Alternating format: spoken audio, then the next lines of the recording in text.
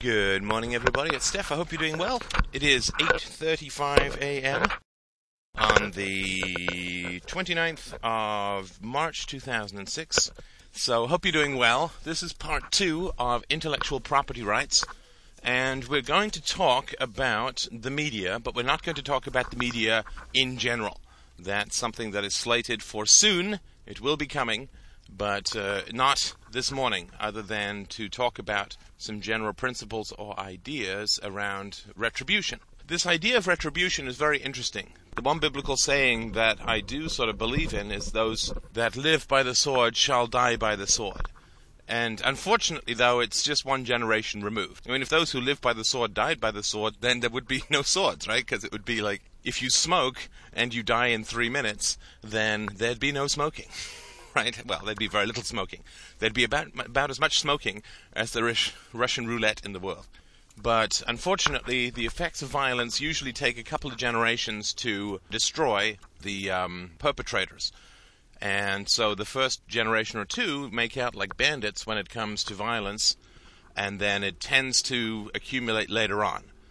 So let's have a look at least one way of looking at how the media and intellectual property rights have used violence and how it is that violence is going to destroy them. This is why you don't use violence. You can't ever tell how it's going to get you. You can't ever tell what the retribution or where the retribution is going to be. This is why it's so important to really keep an eye on violence. Don't get me wrong, in an anarchist society, in a DRO-based society, it's not like there will never be any tendencies towards growing another state. Human nature is carcinogenic as far as violence goes, to a small degree. And there are some people to whom it is a very large degree. So yes, there will be the invention of outside threats, and there will be the demand for this, that, and the other, and there will be a discomfort. People have a discomfort of living with imperfection. This comes out of our religious histories as a species, and our religious indoctrinations as individuals. And people have a problem with imperfection. They always want to use force or violence to snuff any kind of deviation, even if it's entirely natural and statistical. And that also comes out of our parenting. When you step 1 foot wrong, young man, that kind of stuff. So to take a tiny example of this, if you look at thalidomide in the 1960s, there was about 130 children died because of thalidomide. And so you had the creation of the FDA that's been responsible for the deaths of hundreds of thousands of people since. It's just that the hundreds of thousands of people who died are not vocal and also don't fit into the current framework of people thinking about the state, or at least older peoples. Younger peoples are much, much more able and willing to look at these kinds of issues. But that's an example of the solution, right? So hundreds of thousands of people die in order to put an agency in place that is supposed to save 140, 130 children who died. So this is the kind of solution that you end up with when you put the state in place. Now, the retribution aspect of it is very sad. It's very sad, but it's very inevitable. So, in terms of intellectual property rights, I do find it quite funny to hear the media talk about property rights. Now, of all times. Now, of all times. And this is the hypocrisy that makes us secretly loathe the media. Again, I don't want to get distracted because I have a lot of stuff to talk about in terms of the media, but I will tell you what I think about the media and the history of the media and its relationship to the state, and we'll top it off with just talking about why their appeal to property rights now have a little trouble getting really roused about it. I get roused about a lot of moral topics, but the idea of media conglomerates talking about property rights, much though I love property rights, I do find it a little hard to get riled up in their defense, and I'll sort of tell you why. So, as the airwaves start off, and in the 1920s, the FCC imposes regulations on the airwaves and begins to sell them out to the highest bidder, or to the ones with the most political pull, or the ones who bribed the most, more likely. And so the media end up with a monopoly that is granted from the government, which they have to renew year over year, right? See, this is funny. This is one of the root problems of something like licensing. I mean, licensing is a pure evil, whichever way you slice it, but in the realm of the media, it's particularly bad. Because basically what happens is the government sets up the FCC and says, okay, you can have a radio station and you can have a radio station, but you'd better do it right. You'd better not use any swear words. You'd better not criticize us. You'd better not do this. You'd better not do that. And in return, we'll give you a monopoly, and you'll pay us a license, and we'll fine you when we think you step out of line. But, it's a monopoly. So the media didn't have any real problems with the government continuing to own that monopoly. I mean, maybe they did, but they sure as heck didn't talk about it. I don't remember an enormous flurry of media activity in the 20s and 30s talking about how the government had no right to license property. I mean, this basically is fascistic in nature. It's fascistic for the government to allow private enterprises to nominally own resources, but to have those resources really, in fact, owned by the government. I mean, if you have to apply for and pay for a license every year, then you're renting the media. Right? The government owns it, you just rent it. And that's the fascistic model, right? The communist model is the state owns everything. The fascistic model is the state allows the private industries or concerns to own resources nominally, but the state actually controls them. And this is, of course, exactly the case with the media. Now, I don't really remember the media talking and thumping and beating their chests a lot about property rights in this instance. I think that they were more than happy to get this monopoly from the state, which allowed them to, what? Yes, absolutely. Monopoly allows you to raise prices, and monopolies only exist when the cost of enforcing that monopoly can be offloaded to the taxpayers, so the taxpayers pay twice, right? This is the insult. I guess they pay 3 times. The first thing they pay for is in terms of lower quality, because when you have a monopoly, you have lower quality, which is why a lot of media sort of sucks. So that's sort of number one. Number two is they pay because the prices are higher, and in this case it means that they pay with their time because of more commercials. And in the third case, they pay the police and the military and the bureaucrats through their taxes to enforce this regime, which is forcing low-quality, high-priced, too many commercials media upon them. And the price that everybody pays is that the media ends up being enslaved by the state. I mean, this is completely predictable. As soon as you have the licensing, as soon as you have the state control, then you end up with the media being controlled by the state. And this is perfect. I mean, the media really is nothing more or less than a mouthpiece of propaganda for the state these days. And it's not entirely the media's fault. Just very briefly, there's 2 other major factors. One is that people are raised in government schools, and so basically they're already hammered with so much propaganda their brains can only take a few drops of truth mixed in with a vast acidic vat of propaganda.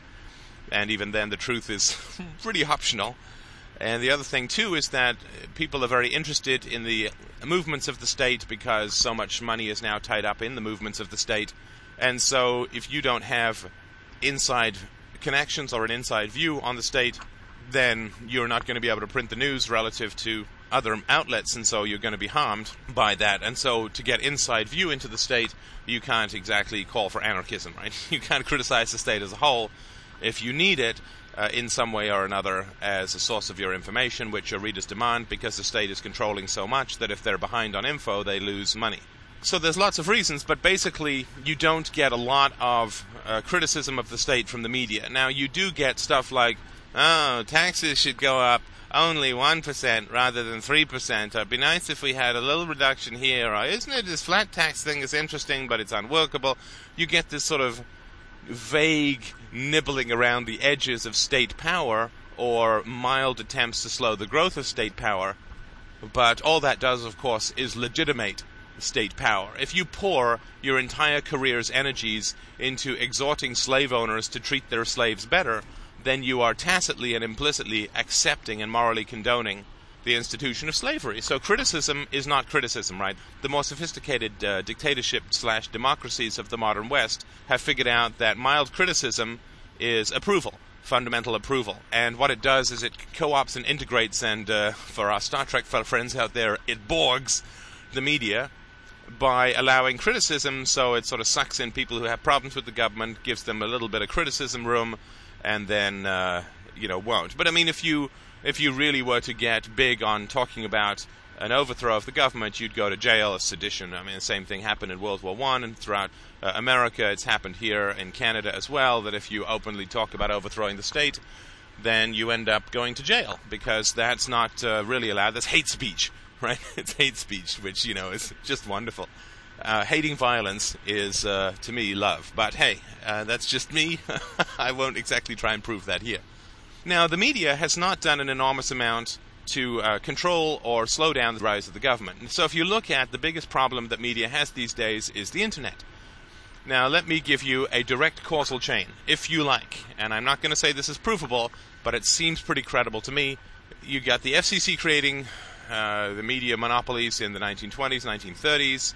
The media generally throws itself behind the war effort in the Second World War, and then after the Second World War throws itself to a large degree behind the Cold War. And then you get this sort of annoying warning from Eisenhower about the military-industrial complex on his exit in the 50s. It's annoying because he didn't do a damn thing about it while he was in power, but wanted to go down as some sort of elder statesman on his way out.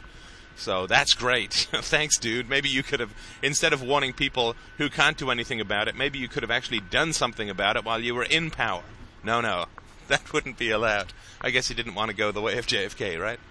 So in the military-industrial complex, the media is completely warned about it. They carry all the warnings about it. Everybody saw it. And, who do they end up focusing on? They end up focusing on Senator Joseph McCarthy. So there's this guy. He's a drunk and he's a weirdo, but he's right. There were hundreds of spies in the State Department, and Eastern Europe was partly lost because of spies at the end of the Second World War, and there were large amounts of communists in the media, and there were large amounts of communists. The sad thing is, of course, that nobody ever says, wow, we're getting a lot of communists coming out of our school system, maybe we should privatize it. That's never going to happen. What we need is more crackdowns and congressional inquiries. Oh, that's funny. But they don't talk about the military-industrial complex. They don't throw their considerable weight and might against the military-industrial complex.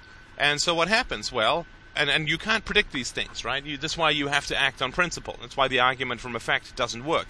Who in the media would have conceivably said, we'd better oppose the military-industrial complex, otherwise in 20 or 30 years, actually 40 years, we're going to have a problem because a medium of communication is going to be developed by the military that is going to be taken over by the private sector, and there's going to be compression algorithms that are going to crush down the size of our data, our music files. In fact, they wouldn't even know what a music file was back then, and movie files, and it's going to cause massive amounts of piracy because people resent us in their hearts for failing to protect their freedoms. I don't really think that would be part of anybody's business plan, or if it was, it would be like the loon in the mailroom who sniffed glue in the corner. So you can't predict these things. But this is what happens when you unleash the dogs of war. When you let violence loose upon the land, it always comes back to bite you, and pretty hard. And so you can see people who made a lot of money from the 20s and 30s onwards because of their state-granted monopoly and failed to oppose the war and failed to oppose the military-industrial complex and failed at this, failed to oppose increases in taxation and always called for more government power and blah, blah, blah. And they weren't just catering to the masses. The masses are a little bit more easily swayed, and by swayed I mean that they're not as fixed in their opinions as intellectuals. I've had lots of conversations with people who are not educated at university, and I gotta tell you, they're a lot more open to new ideas than people who've been absolutely stuffed to the gills with propaganda. And of course, once you become an intellectual, your major hope of income is from the state in one form or another. Through education, think tanks, through consulting to the government, through being in the government. There's just so many opportunities for intellectuals in the government that this is where they know their bread is buttered on, and so they're not going to criticize the state. And they're firmly and fixedly not going to criticize the state because they want the money of the state, and they, as intellectuals, they can't take the hypocrisy of their own hideous, more sort of moral hideousness. And by that, I don't mean everybody who works in the state. I mean, there's lots of people who've written to me who've said, I work for the government, or I'm a teacher, and so on. I don't mind that at all. I mean, not that my opinion should matter to you as far as this goes. It's your own conscience you have to deal with. But logically, it's better you in there educating children than some crazy socialist or fascistic-style teacher. So it's absolutely better you go in and rescue people, right? I mean, you go and rescue people. If the government pushes people who can't swim off a pier, you don't not dive in to save them because you say, well, the government did it and so, right? So go in and help people, and if you work for the government, that's fine, but just recognize that what it is that you're doing is being paid through blood money, as I recognize myself that deals I close with state agencies get me blood money. Non-participation is not an option. the government runs 40 or 50% of the economy, you can't separate where the money's coming from. So that kind of consistency is what Emerson called the hobgoblin of little minds. And I don't mean that you have a little mind because you're listening here, but what it means is that looking for that level of consistency is immaterial and it's going to waste your time. What you do want is to take the resources that you have and you can bring to bear on the solution, learn as much as you can, and speak out as passionately as you can where appropriate about freedom, and that magically turns the money from blood money back into good money, in my humble opinion. So the fact that I'm using my company notebook, which is paid for by, to some degree, state financing, state contracts, to broadcast freedom, I think that's kind of nice. I think the LP should have taken the federal money. I think that they could make a very powerful case for that, and I think it could actually be a restitution argument, a property rights argument, but that's just me. That's one of the reasons I'm not in politics, is that that's the level of freedom that they have to deal with, and I want to go just a little bit further with you, my brothers and sisters, as stout and staunch companions. Then, because the media did not oppose the military-industrial complex and the increases in taxation and so on, and it took them a hell of a long time to start opposing the Vietnam War, then you end up with the internet. I mean, it's a direct line of causality. Not that the media could have absolutely guaranteed that there would be no military-industrial complex and so on, but this is what happens. This is the domino effect of past failures of integrity. Once you have World War I, which the media slavishly promoted. I mean, this was one of the first great exercises in modern propaganda in the West, was the amount of energy and moral filth and lies that the intellectuals of the West, particularly in America, poured into the cause of World War I was just savage. And it's exactly what you'd expect from people who've come out of the first generation to come out of public schools, that they are going to be sort of hateful moral monstrosities out there dripping poison into the ears of the good people and serving the sort of sword-armed tentacles of the state with great fervor.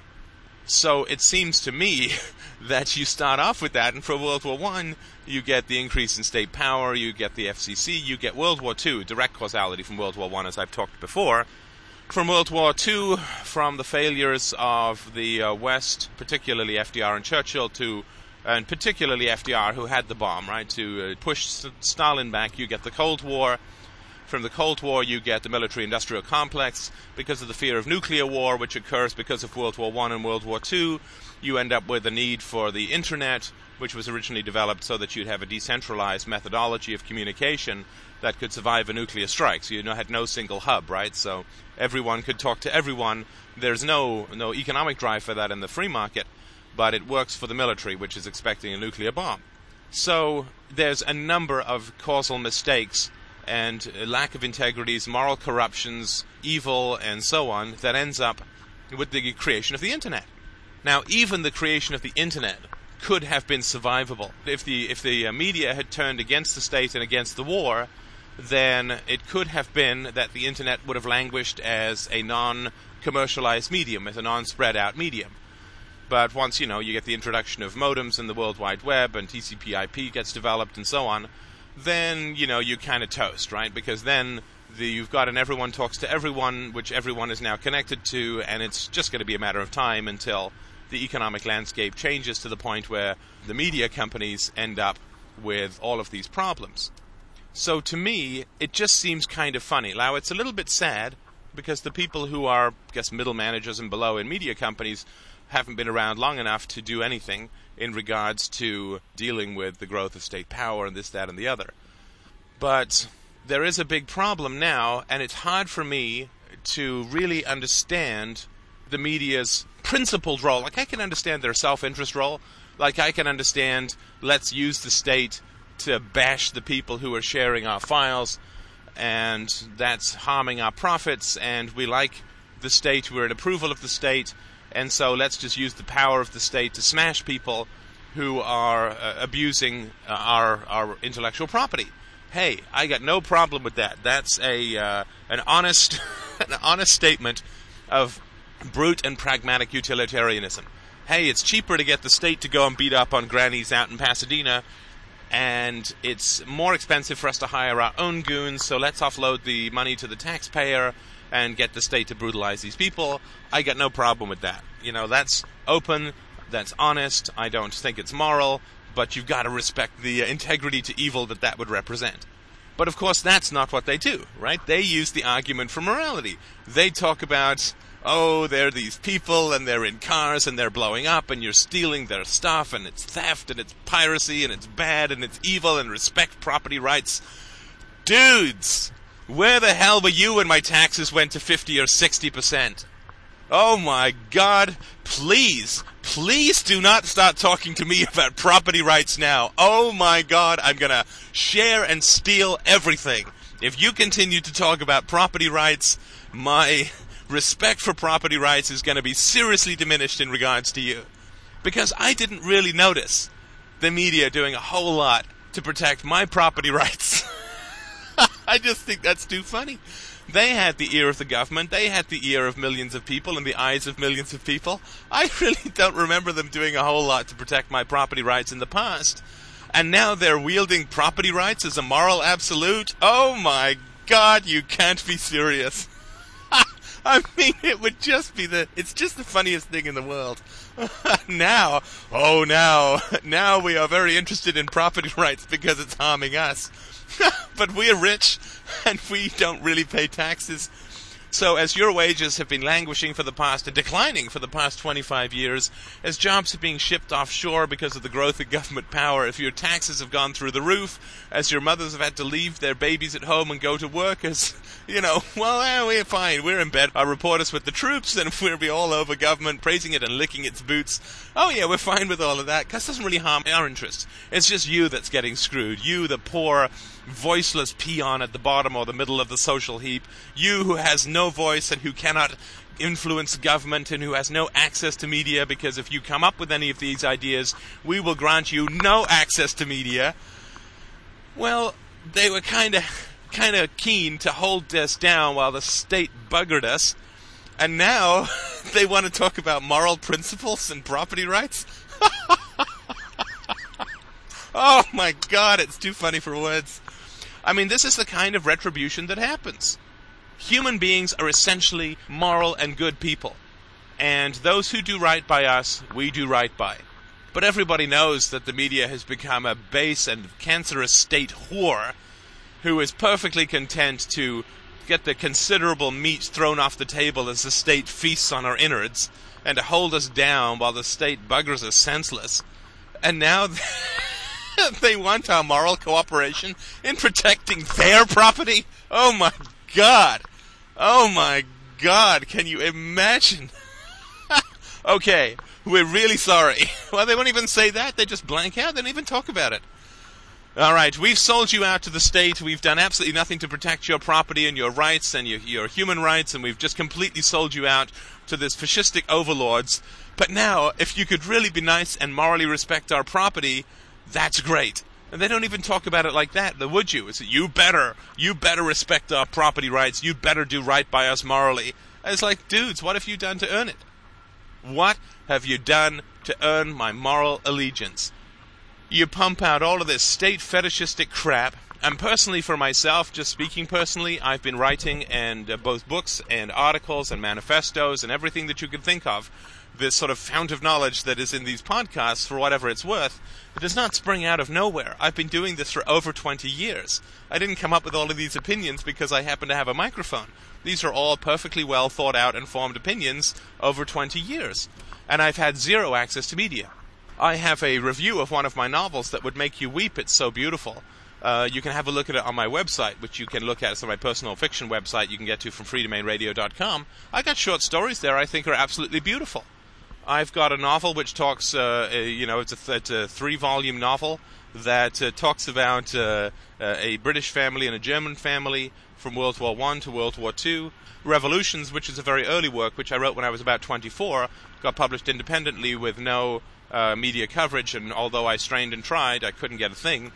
So, for me, it's like, well, what allegiance do I have with you guys? What allegiance do I conceivably have with you guys? It just wouldn't make any sense for me to have a strong respect for their moral absolutes now. Now, I would absolutely respect the property rights of the media companies, and all they would have to do is do one thing. Just do one thing. One little thing, and all would be forgiven. All would be forgiven. All they'd have to do is look up and say, hey, you know what? Now that we're down here on the floor with you getting buggered by the state, I think that we might have made a mistake in talking about how wonderful the state is. I think that we might not have done as much as we could to protect your property rights. Now, it's not the media's job to protect our property rights. I fully understand that. I'm not giving them any kind of altruistic absolute that they have to do. It's just that we all kind of sink or swim together, and they never quite figured out that by protecting our property rights, they would actually be protecting their property rights in the long run, but they didn't really want to take that moral stand. So if they turned to us as we're both down here on the floor with the state hovering over us, if they turned to us and said, oh, my brothers and sisters, what a mistake we have made. We are so, so sorry that we did nothing to protect your property rights, that we didn't do enough to oppose the military-industrial complex and the destruction of your property rights that has occurred as a result of taxation over the past 100 years, and we didn't oppose the FCC, and we didn't oppose the licensing of the airwaves, and blah, blah, blah, blah, blah. Then I would say, hey, let's get up, let's both battle the state, and all is forgiven.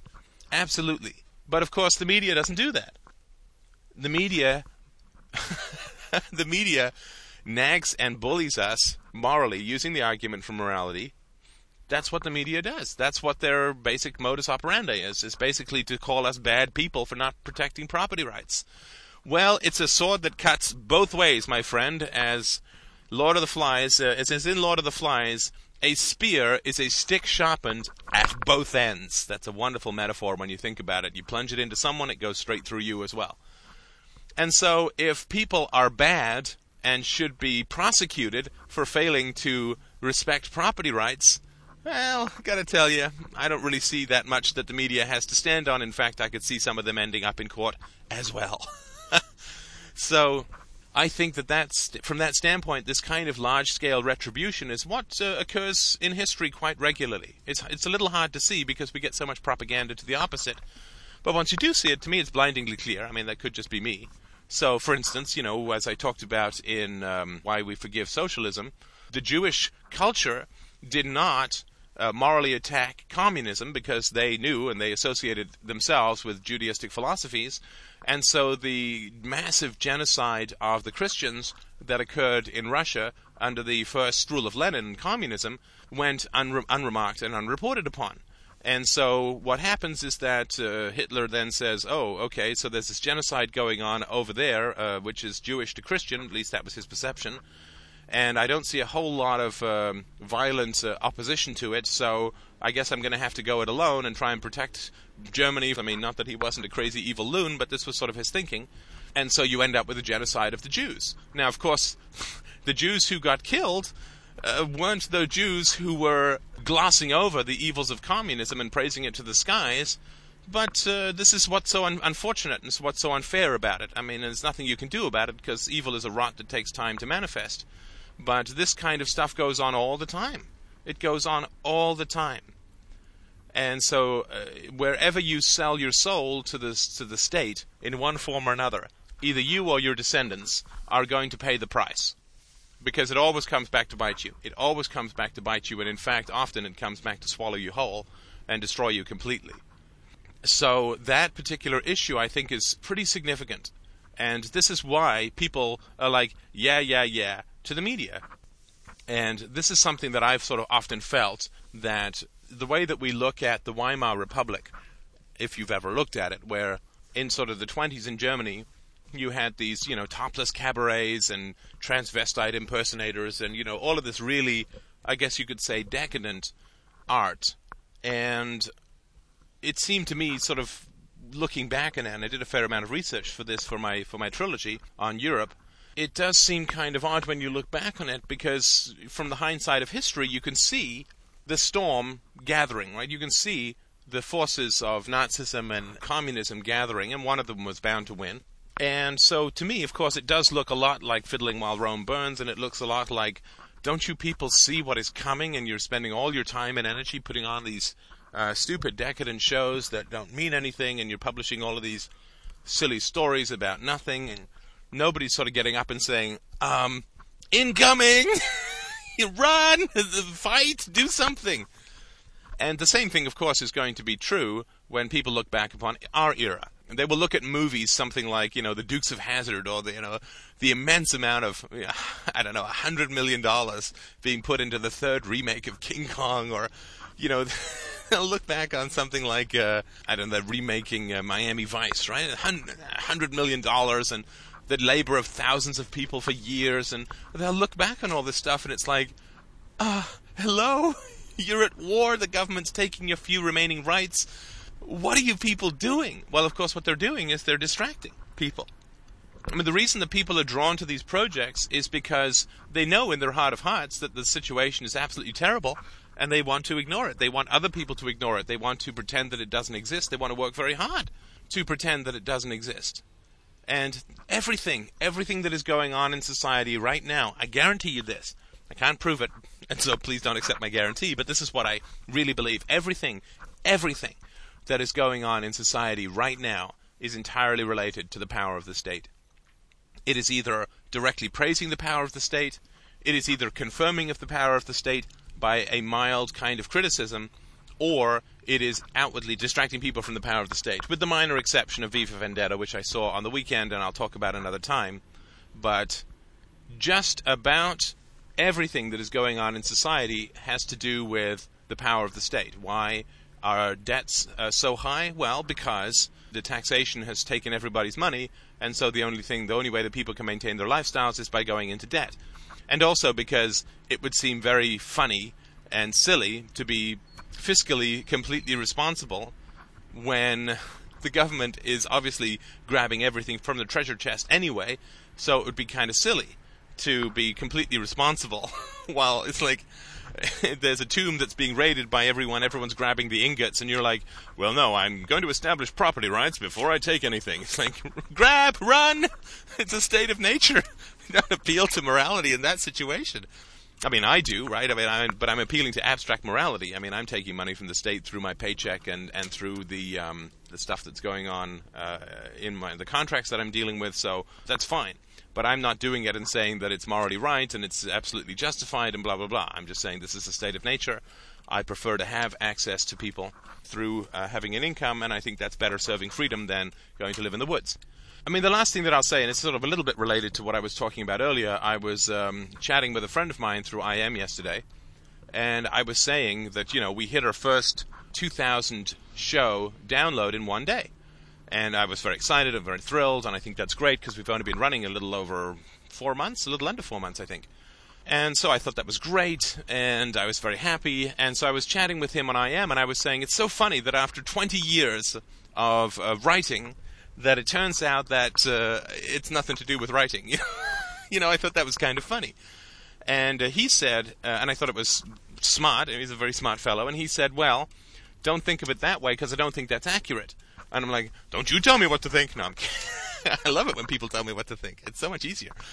But he said, no, don't think of it that way. That's not accurate at all. What you do want to recognize is that this is what happens when you get to talk to people directly without having to go through people in the media, right? They're in book publishing or radio or this sort of media that way. When you get to talk directly to the people without having to go through all of this sort of media conglomerates and so on, this is the effect that you can have. And I think that's quite true. And it's something that hadn't occurred to me because, of course, I'm a very responsible guy. My locus of control is in my spine, and so I'm always thinking, well, what can I do? How can I improve things? It's got to be something to do with me. But the fact that I've never even had a short story published in any kind of paid sense, and I'm hoping that the sales of my novel are going to pick up as a result of this. Revolutions, it's available on my website. I think it's a damn fine read. So for me, being able to talk to you directly without having to go past anybody else is sort of how the media will come down, right? The existing media will come down. And to me, that is sort of the final injustice that the media is going to face. It's absolutely justice in the objective sense. They're going to perceive it as injustice, which is that the internet, which is how you're hearing me, and things like XML and RSS and so on, the media which allows you to get some kind of truth that isn't a slave to state power, is what is also going to bring down existing and traditional media. And so the internet is not only cutting into their profits in the short run with MP3s and videos and so on, but it's also going to cut into their profits in the long run, because the middlemen that I've been talking about earlier don't exist generally in the media now, right? I mean, I consume far more media from the internet than I ever do. I can't think of the last time I've ever watched a news show. I think the only media that I consume with any regularity, I watch a couple of Dr. Phil's a week with Christina, and a House episode once in a while, stuff like that. But I don't go to movies, and I get most of my media from the internet. And that is very interesting to me because it cuts out the middleman. So the middleman as a whole is going to be cut out, and this is the result that they face by not opposing the sort of growth of the power of the state, is that you end up with the internet, which destroys their capacity to make money as the middleman. It takes the monopoly away of distribution, which is obviously good for me, and if you've come to podcast 8 million here, good for you. And of course I would like to welcome all the new listeners, but I'm not sure it's going to make much sense because it's going to take them a while to get here. But if you do get here in a month or two, welcome and thanks for downloading everything. I'll talk to you soon. All the best.